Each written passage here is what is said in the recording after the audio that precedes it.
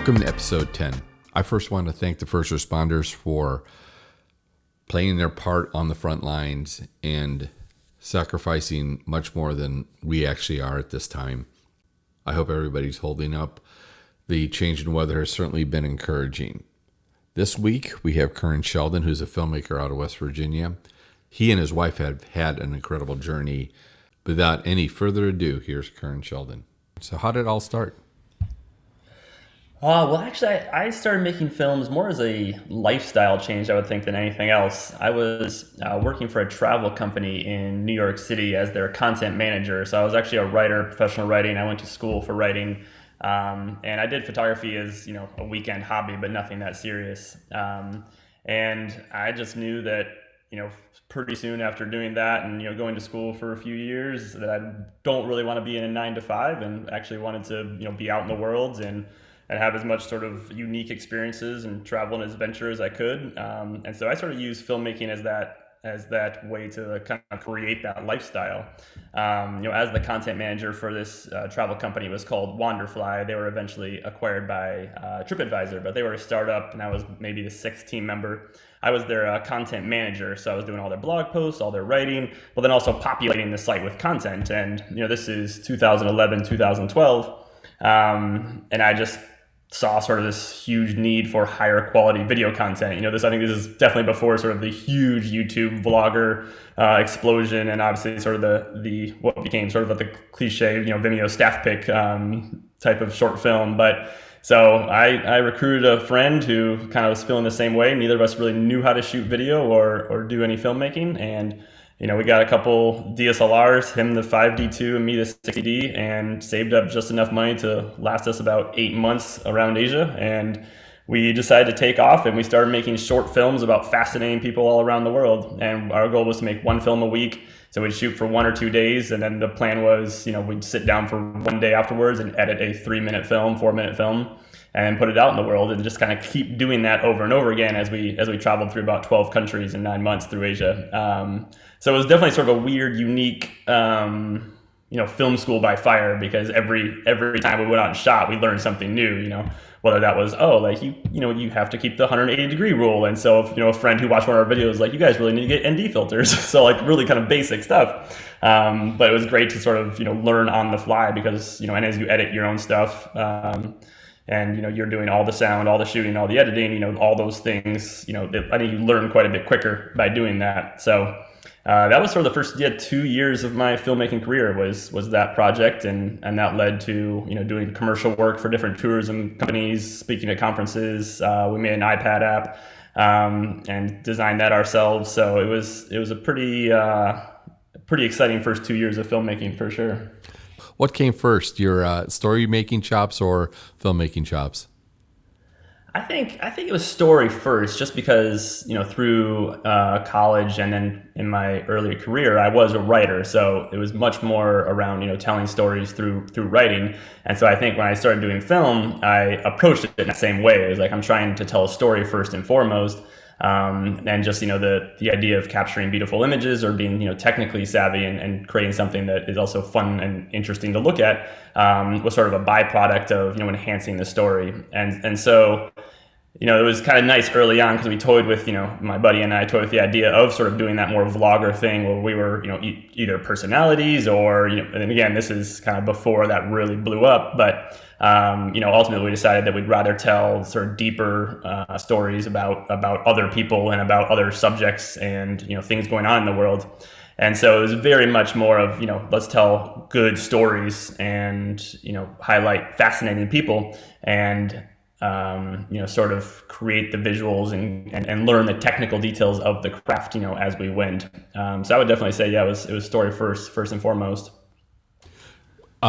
And also, being the epicenter of the filmmaking world in West Virginia, how did you evolve then? Did you find commercial work to drive your narrative and eventually documentary work, or did you say, man, I have a bend at doing documentary stuff? What came first? Yeah. it was everything kind of went hand in hand, which was kind of nice. It was all sort of naturally flowed, one project into the other, and each project sort of was able to create more growth. And so we did that travel documentary series for about 2 years, made more than probably 50, 60 films, and those were all short documentaries, right? So it's 3-minute documentaries about fascinating people, whether that's a scuba diver, an artist, a musician. And a bunch of different countries around the world. And then my buddy actually decided he's very entrepreneurial. So for him it was much more of an entrepreneur business, and he started getting different ideas for different companies. So we actually started making luggage and doing a big Kickstarter. He got on Shark Tank, and so his life sort of took an unexpected turn, sort of away from filmmaking. And so that kind of fizzled out our travel documentary series. But then I met my current wife, who I had known for a little while, but she was the only other person I knew who was a filmmaker and was making documentary films. And we started working together. And so and she was also doing a lot of short form content at the time.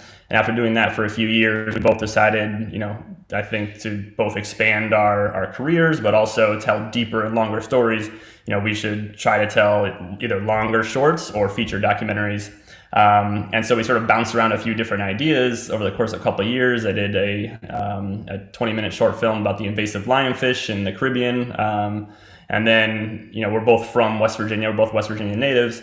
When the opioid crisis really started to peak in 2014, 2015, we started thinking, someone else, kind of needs to go back and tell this story from the ground, because especially from a place like Appalachia and West Virginia in particular, a lot of the narrative about this region is driven by drop-in journalists and parachute journalists, where they come in, they get their shot of their person overdosing, or they get their shot of kids without shoes, or whatever it might be. And, that's sort of like, look how terrible it is here, even though the opioid crisis was obviously nationwide. So we wanted to come back and tell a more positive story about that crisis. And so we made two films, one feature, one short, Heroin and Recovery Boys, as a sort of an attempt to shift the narrative away from sort of the bleak, othering of a lot of the journalism that's coming out about Appalachia, and more about the people who are on the ground trying to make a difference, and while still showing sort of the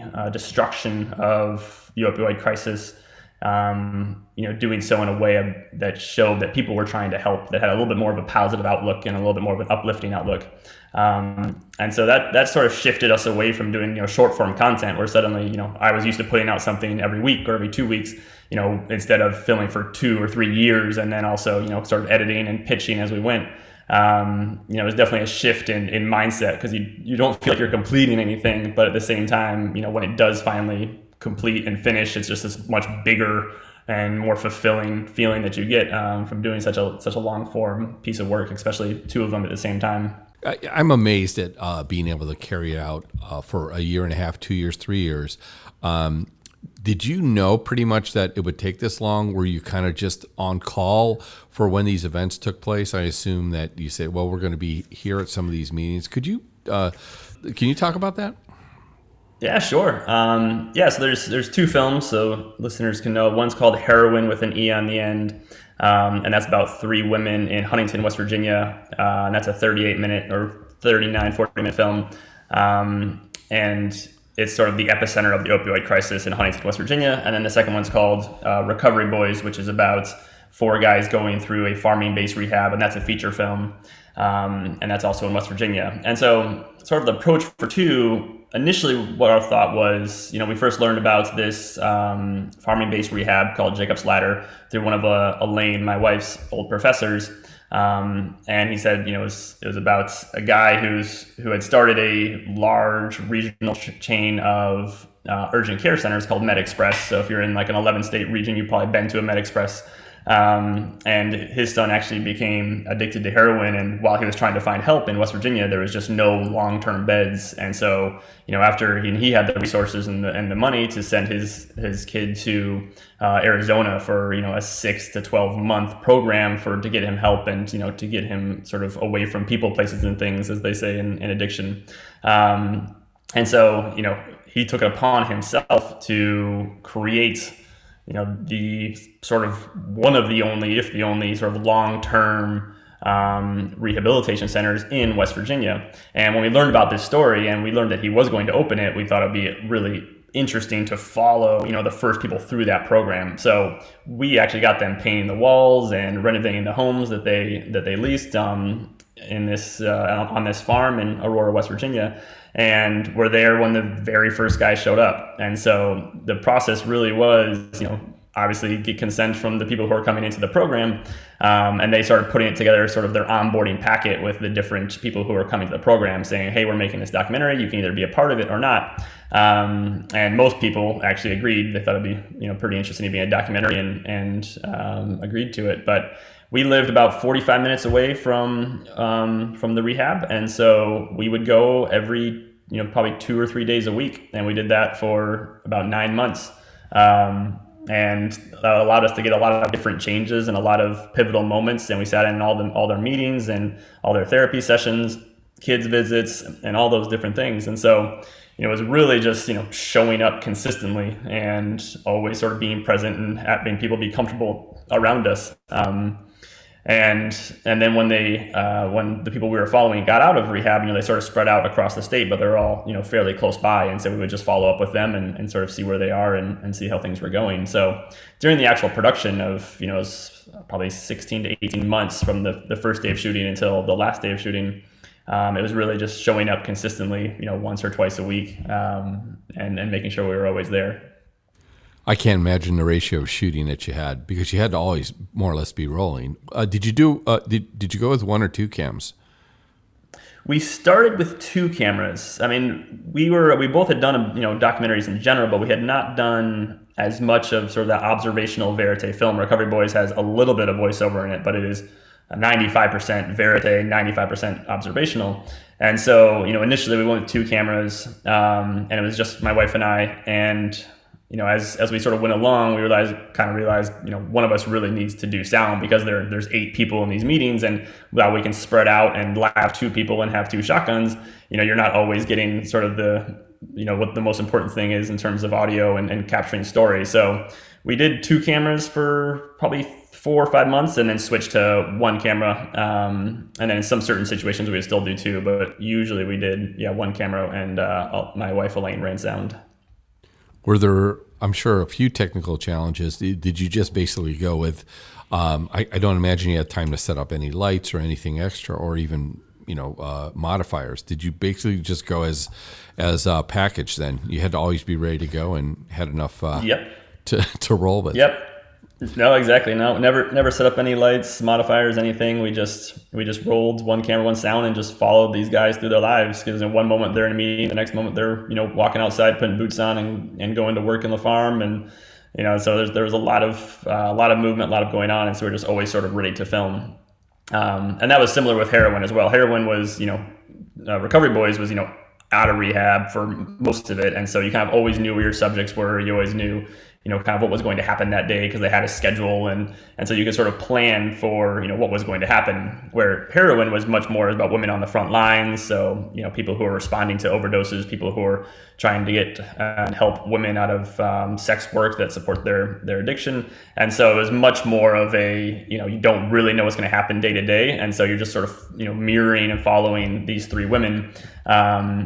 And it became, much more of a always be ready to run, always be ready to go. I mean, we spent, hours and hours and hours just sitting in a fire department, sort of waiting for, calls to come in of potential overdoses. And so, a lot of that was just kind of hanging out and waiting, ready to grab the camera and run. So, it was definitely 2 very different sort of modes of filming, but both were similar in the fact that, it was very observational, ready to shoot at any moment, and, not setting anything up.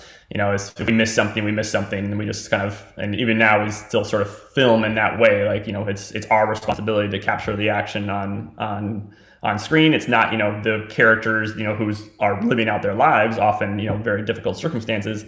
It's not their responsibility to, do something again, in our opinion. And so we were always very much of, if we don't get it, we don't get it, but it's our responsibility to get it. And that's how we approach both of those films. To that end, then, did you almost have to always be rolling and also sound rolling most of the time to at least cover you that way? Was that your thought? No, we wouldn't roll constantly. You pretty much knew when it was coming on then. Kind of, yeah. I mean, we were definitely always ready. Like I guess the camera was always on, let's say, and I was always ready to push record, but I wasn't always recording. We were definitely always ready. I mean, at the rehab things, you start getting into a rhythm and you start realizing kind of when things might happen, just as you sort of see their day to day life play out. It's a fairly consistent lifestyle for a lot of those guys. And so, but during heroin, a lot of it is if you do go into a situation, then yeah, you're just pushing record and letting it roll and trying to cover and film it as to the best of your ability because you're in often high stress situations. For example, people responding to an overdose, and you have EMS there and firefighters there, and obviously someone's life on the line. And so, you're not really thinking so much about composition and is this the perfect shot. Often it's just me looking and making sure the little red light's blinking, just to make sure that you're capturing the moment that you're there to capture. And so in those moments, it's definitely very much a observe and just capture what you can. I'm sure there were moments where you go, gosh darn, I wasn't framed right, not in focus, or just all like you referred to, just missed the moment, correct? And you just said, well, we'll get another one. Was that your attitude? Because there's no do-overs. You couldn't say, hey, could you stand there again? Can you come through this door again? You were just pretty much verite most of the time. Oh, right. No, exactly. And we were, I guess, fortunate from a sort of technical standpoint, or at least from observational standpoint, that luckily when we did get, the calls that came in, whether it was an overdose or, someone responding to an emergency, that luckily we did a fairly good job of covering those events, and didn't, as long as we were there, we didn't miss kind of what we needed to capture. And so we were luckily in that situation. I mean, there are obviously other situations that we're like, oh man, we missed that and can't do it over, but we're able to capture enough to sort of complete the film that we wanted to complete. Curtin, when you were building these stories, you had to pretty much build the airplane as it flew. Did you already have sort of an outline what you needed to get out for this documentary? When did you know you were done filming, especially for Recovery Boys, when it was such a long year and a half commitment, 2-year commitment for that? 2 years, yeah. Wow. I mean, from the first day we shot until it was released was about 2.5 years. Production, including editing, was about 2 years. So the full production took about 2 years. And that was actually, it was a question we talked about a lot because, as the guys came out of rehab, a couple of them did really well and excelled, and a couple others, didn't do as well and relapsed. And that's very common and very normal. And you sort of start seeing these repeating patterns, and people who are, work in the substance use disorder field will talk about it a lot of, you kind of see these patterns of, people sort of falling off the map, making excuses, relapsing, kind of coming back. And we actually kept filming quite a bit more than what we actually showed in the film. But we realized, once patterns had sort of repeated themselves a couple times, and either for those who were still struggling, we thought, okay, we don't need to kind of keep showing this pattern, right? This is something that could happen again, but right now at this point in their life, this seems like a good spot to end. And if you watch the film, spoiler alerts, but one of the ending scene is one of the guys coming back to the rehab. And we wanted to end on that moment because, for people who are struggling with addiction, that is often, it's just a reality, right? You kind of relapse, you struggle, and you come back to rehab. And so this cycle of, what the sort of the entrapments of addiction and how difficult it is to get out of that addiction. The guys, who did really well didn't go back to their hometowns, right? They didn't go back to the people they used to use with. They didn't go back to families that potentially are also using. And so, you see, that happen in the film where, the two guys who went to a new town who try to build a new life were able to be successful. And those who went back to sort of their hometown into the same environments are the ones that struggled again.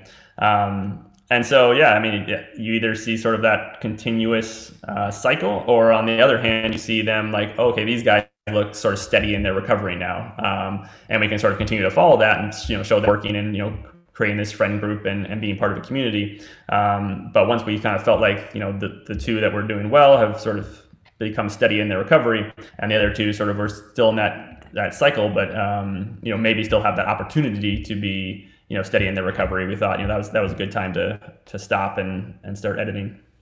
Well, and speaking of editing, then was your workflow filming for those 2 or 3 days, going back and editing for the rest of the time, or did you have your daily lives to get to? How did that Yeah. work? So while we were shooting Recovery Boys, I was still doing commercial work. I do a lot of commercial work for either tourism companies, travel companies, things like that. We also do short films, short docs for different outlets. So we still had other work that we were doing while filming, because for the first year, maybe 12 to 14 months of both Heroin and Recovery Boys, we didn't have any funding. It was all just our time, and so we were taking other work to supplement, doing the documentary work.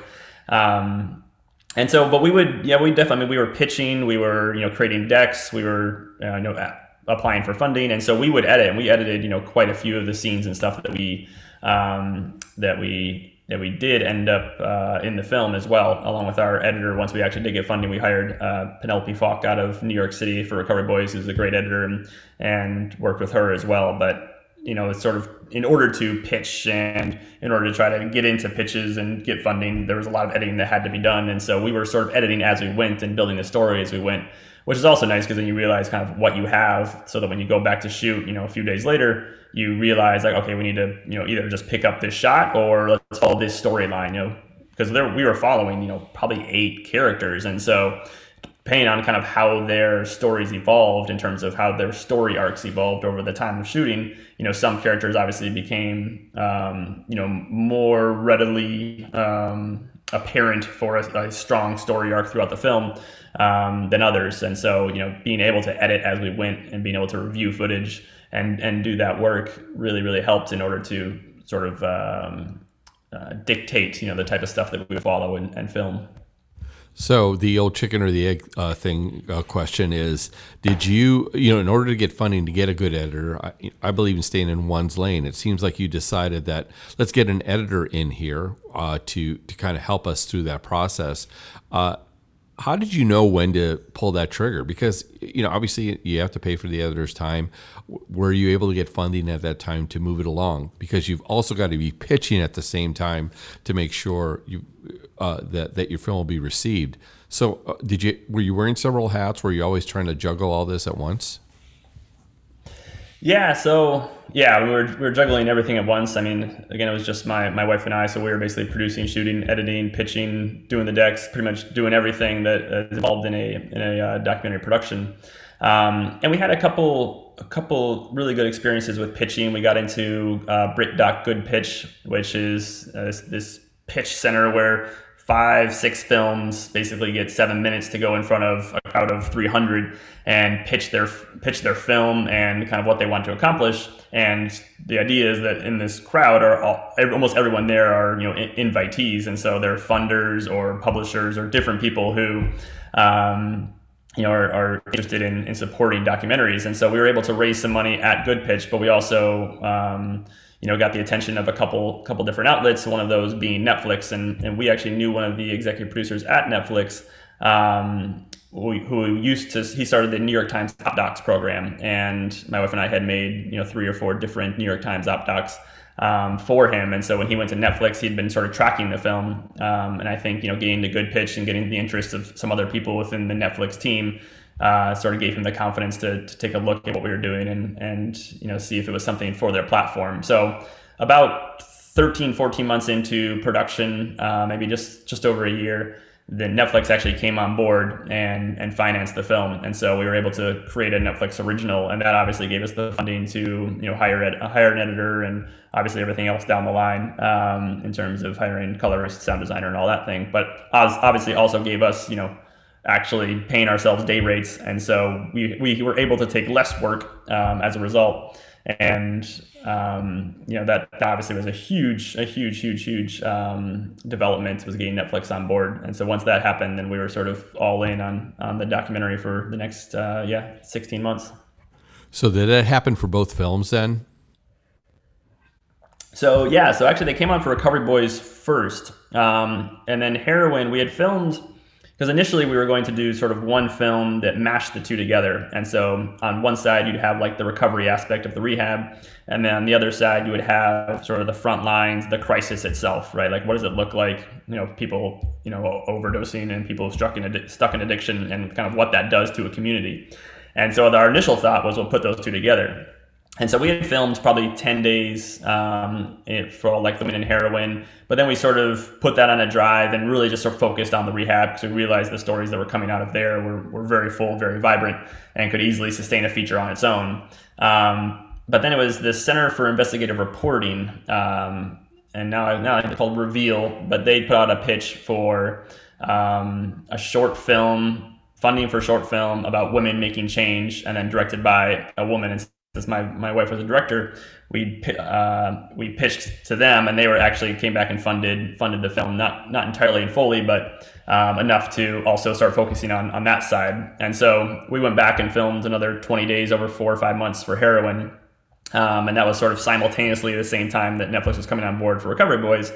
And as we were finishing Heroin, we actually went to Netflix, because we were, this had been 3 or 4 months after they had started supporting Recovery Boys, and said, hey, we have this other film that's, not in conflict. It could be really complementary. And they just really, really liked that one as well. And so it wasn't our film at the time. Center for Investigative Reporting had the rights, so they just bought it from Center for Investigative Reporting. But that's how they both became Netflix originals.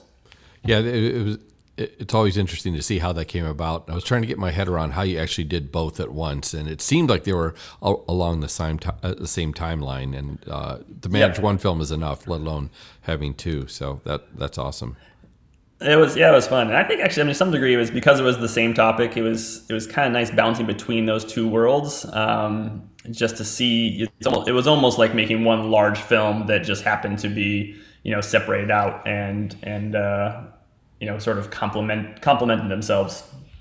I think the audience members would be interested to see how you then, when you interfaced with Netflix, were you able to then also go along the the film the film circuit, and how did you go about promoting all that? Yeah, in terms of like film festivals. Film festival circuit, correct?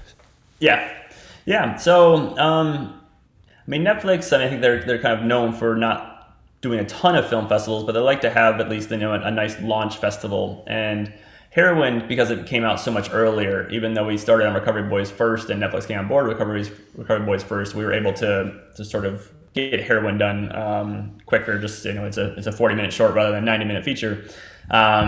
So Netflix kind of took that on their own. So once we decided that Heroin was going to be a Netflix original, they started reaching out to different film festivals to see if anyone wanted to premiere the film. And we were lucky enough to be accepted and premiered at Telluride Film Festival, which was a pretty surreal experience, because it's very much it's not necessarily a documentary film festival. I think there was only a couple feature docs and then one other documentary short in the year we were there. But it was it's very much it's very much a festival that is sort of like the premiere for lots of Academy Award hopefuls. And so that was the year of Gary Oldman playing Winston Churchill, and he was there in the Christian Bale film Hostiles and things. And so it's very much like almost a celebrity film festival. So it was kind of strange and surreal to premiere there.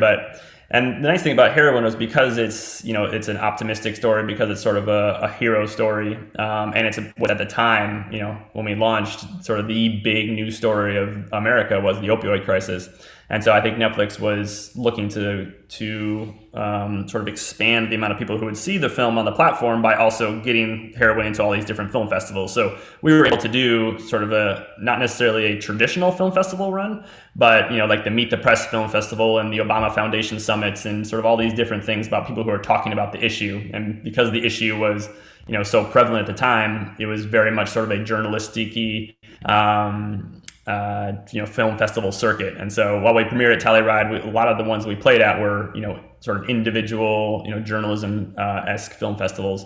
And then we also just did tons and tons of community screenings. The one nice thing about working with Netflix is as long as you don't charge admission, you are allowed to show the film as an educational tool to as many places you want, wherever you want. And so I mean, I won't have the numbers in front of me, but Heroin and Recovery Boys have both been seen, around Central Appalachia, and across the country in tons and tons and tons of community screenings where they're able to download a educational guide that we made for both films and have discussions, and people would usually watch the film, and then they'd have a panel from their local community of 5 or 6 different people who would talk about sort of how the opioid crisis is affecting their community specifically, and they sort of use our educational guide to foster those conversations. And so that was really, really cool to see. Is while we didn't have sort of a traditional film festival run for either film, we got into a few film festivals, but then just did hundreds of community screenings across the country, which was awesome to see.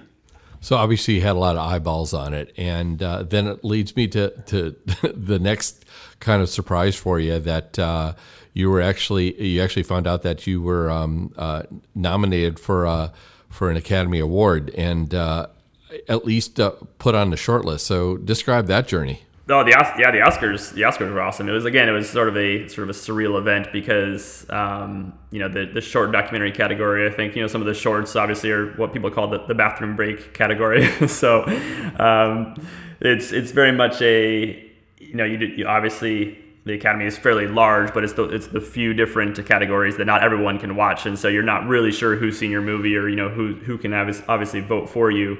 But just being there, Netflix had a publicist, and they were like, you have to be the very first people on the red carpet, because if by the time the celebrities arrive, somewhat fashionably late, nobody in the line is going to interview you or ask you questions. And so you sort of show up with all the other short documentaries and short animation and short narratives, for the first hour of the red carpet. It's just sort of that group. And then you get some interviews because people are just either warming up, and it's just, the red carpet's insane because it's I don't know how long, 100 yards, 200 yards of just reporters and cameras, yelling just for you to look at them, and you have no idea where it's coming from, and obviously it's sort of a weird thing because you yourself are not a celebrity. But it's a pretty cool experience. And then obviously, being at the Academy Awards, I was just excited that Sufjan Stevens was performing. So that was my main thing to be excited about there. And so it was cool though. It's a pretty amazing thing. Unfortunately, we didn't win, but just being there and being nominated and now having that sort of as your first line of your bio until you die is pretty nice. That is true. Well, how did you propel yourself after that? Like, I know you realized that you didn't get nominated, or you were nominated and said, well, that's it. I can go just maybe go farming or do something different. What was your next step after that? Did you use that as an impetus to do other projects? Because I know you're busy doing other things. Yeah. So sort of while all that was happening, I started working on a project, as we had finished editing and we're waiting for Recovery Boys to come out, and Heroin was sort of doing the festival thing and also the award thing. I started working on sort of the same idea as like, okay, I'm going to give myself a couple of years and do a long-term project. And I just really wanted, sort of, as I said in the beginning of the podcast, my initial sort of entry into filmmaking was around sort of lifestyle, sports, adventure, and travel. And so I wanted to sort of get back into that space, as much as possible. And so I started filming different combat sports around Appalachia, so MMA and boxing, and just found some really, really incredible characters. And that was really just, driving to different boxing gyms and just meeting people, filming them. And just found some great characters and started following, this collection of professional boxers in Eastern Kentucky, which is a very sort of strange world. And just started filming that for I've filmed probably a year and a half, 2 years, probably 60 days over the course of that time. And initially conceived it as a doc series once I sort of realized that there was a small collection of characters. And we were able to go and actually pitch that to quite a few different outlets, and it looked like it was going to be picked up by one of them. And we were in contract negotiations with them for about 4 months before ultimately the deal fell through, which was unfortunate. But when it looked like the deal was happening, I just did a lot of filming. And again, it's my time, and so and my wife came and helped out and did either second camera or sound, and I had a couple friends come and help out as well. So that was sort of the big project I've been working on for the last 2 years, and currently in talks to potentially sell it and publish it with a couple places. Just trying to figure out what the best avenue is for it. Currently it's sort of set up as 2 documentary shorts, 2 38-minute sort of long doc shorts. And so we'll kind of see what happens there. But other than sort of the documentary world, I mean, some really cool opportunities sort of popped up because of those two Netflix originals. One being that my wife and I co-directed a music video for John Prine, and he wanted to do something around the opioid crisis, and so we sort of conceived of this idea based on one of his songs, and we were able to do a music video for him. I've continued to do commercial work in travel and tourism, and been able to do a lot of that. So, and then I've also, the nice thing is, being in the doc community, I was the director of photography on both Heroin and Recovery Boys. I've been able to do different DP work on different documentaries and things like that. So, currently, sort of thinking like, what's that next thing? Making sure getting the boxing film or collection of films or series out there. Is sort of goal number one right now, but then it's sort of looking forward and sort of seeing what's next. And yeah, I actually haven't quite really decided what avenue to take. As much as I love branded documentaries, I also am really interested in doing, sort of that documentary branded content work, and know quite a few people in that avenue. Just because I think it was kind of how I started doing this. I'm very interested in sort of the output. And so doing something for 2 or 3 years can sometimes be mentally, psychologically, and physically exhausting. And it's definitely sort of this delayed gratification that may never come. That's kind of the scary part about filmmaking in general, and also documentary work is, if you can hit on something that is sort of in the zeitgeist, like the opioid crisis, and you are able to create a great film, you can potentially get a lot of attention for it. But at the same time, if you do something that maybe right now isn't what people are looking for, even if it's as of the same quality, it might just sort of live on a drive unless you yourself can put it out and get it out there. So. Being nominated for an Academy Award, or we also, luckily enough, we actually won an Emmy as well for Heroin. So, that doesn't always sort of go into easy success after that. I think no matter what happens, you have to sort of continue to prove yourself in the filmmaking world. And so yeah, just kind of keep making content and keep following things that I enjoy, and yeah, that's kind of where I'm at now. I mean, imagine a lot of it has to be self-driven. It's something that you have to love doing on a day-to-day basis, and I think many filmmakers still enjoy that. And so, as you alluded to, it has opened some doors. Do you find that through your credentialing now on where you've reached, that you have at least Netflix's ear, or maybe if you approach A24 or any of the other film studios, that at least they'll give you a listen? Correct? Is that how you present yourself, or this is Curran? How do you approach yourself? It's usually through email or just through your signature, obviously. Yeah, no, I mean, we were lucky enough when Heroin got nominated for Academy Award, a few different agents reached out, especially since my wife was the director on both those projects. We sort of have a co-agent, if you will, out of UTA, United Talent Agency. And so when we started pitching the boxing thing, when you have someone sort of speaking on your behalf, they obviously talk to these different outlets and distributors and buyers consistently and constantly. And so we were able to sort of get in the room with 10 different companies and pitch our series idea.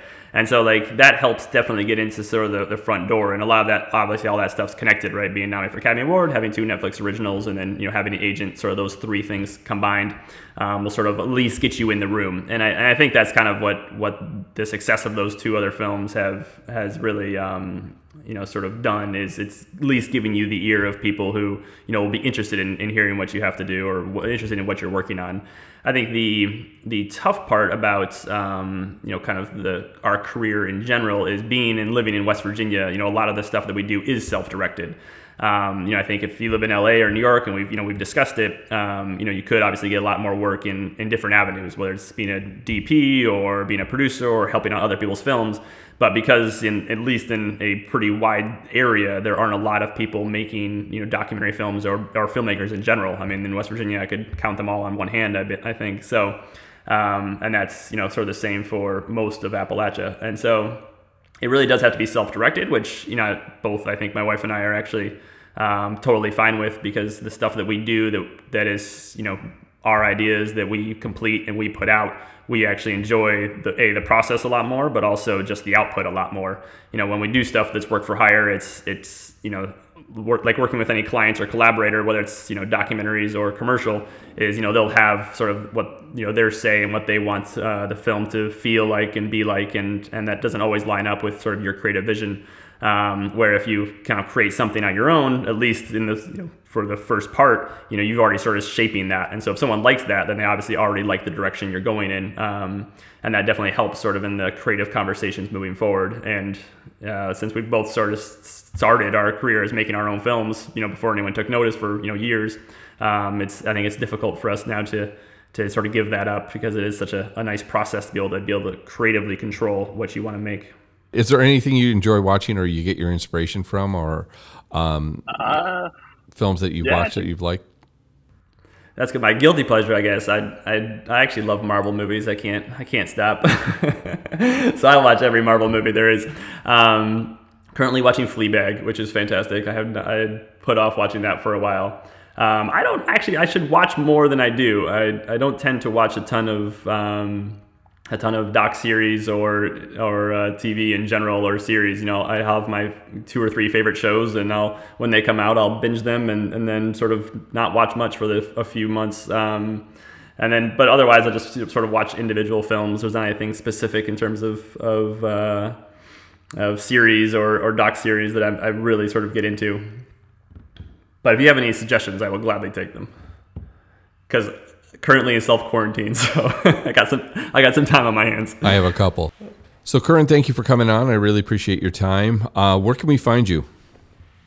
Best place to find me would be on my website, currensheldon.com, and that's CURREN Sheldon.com. I actually quit all of social media about 1.5 years ago, and so you can't really find me in too many places, but that is one place you can find me. Well, thanks again. No problem. Thanks for having me on.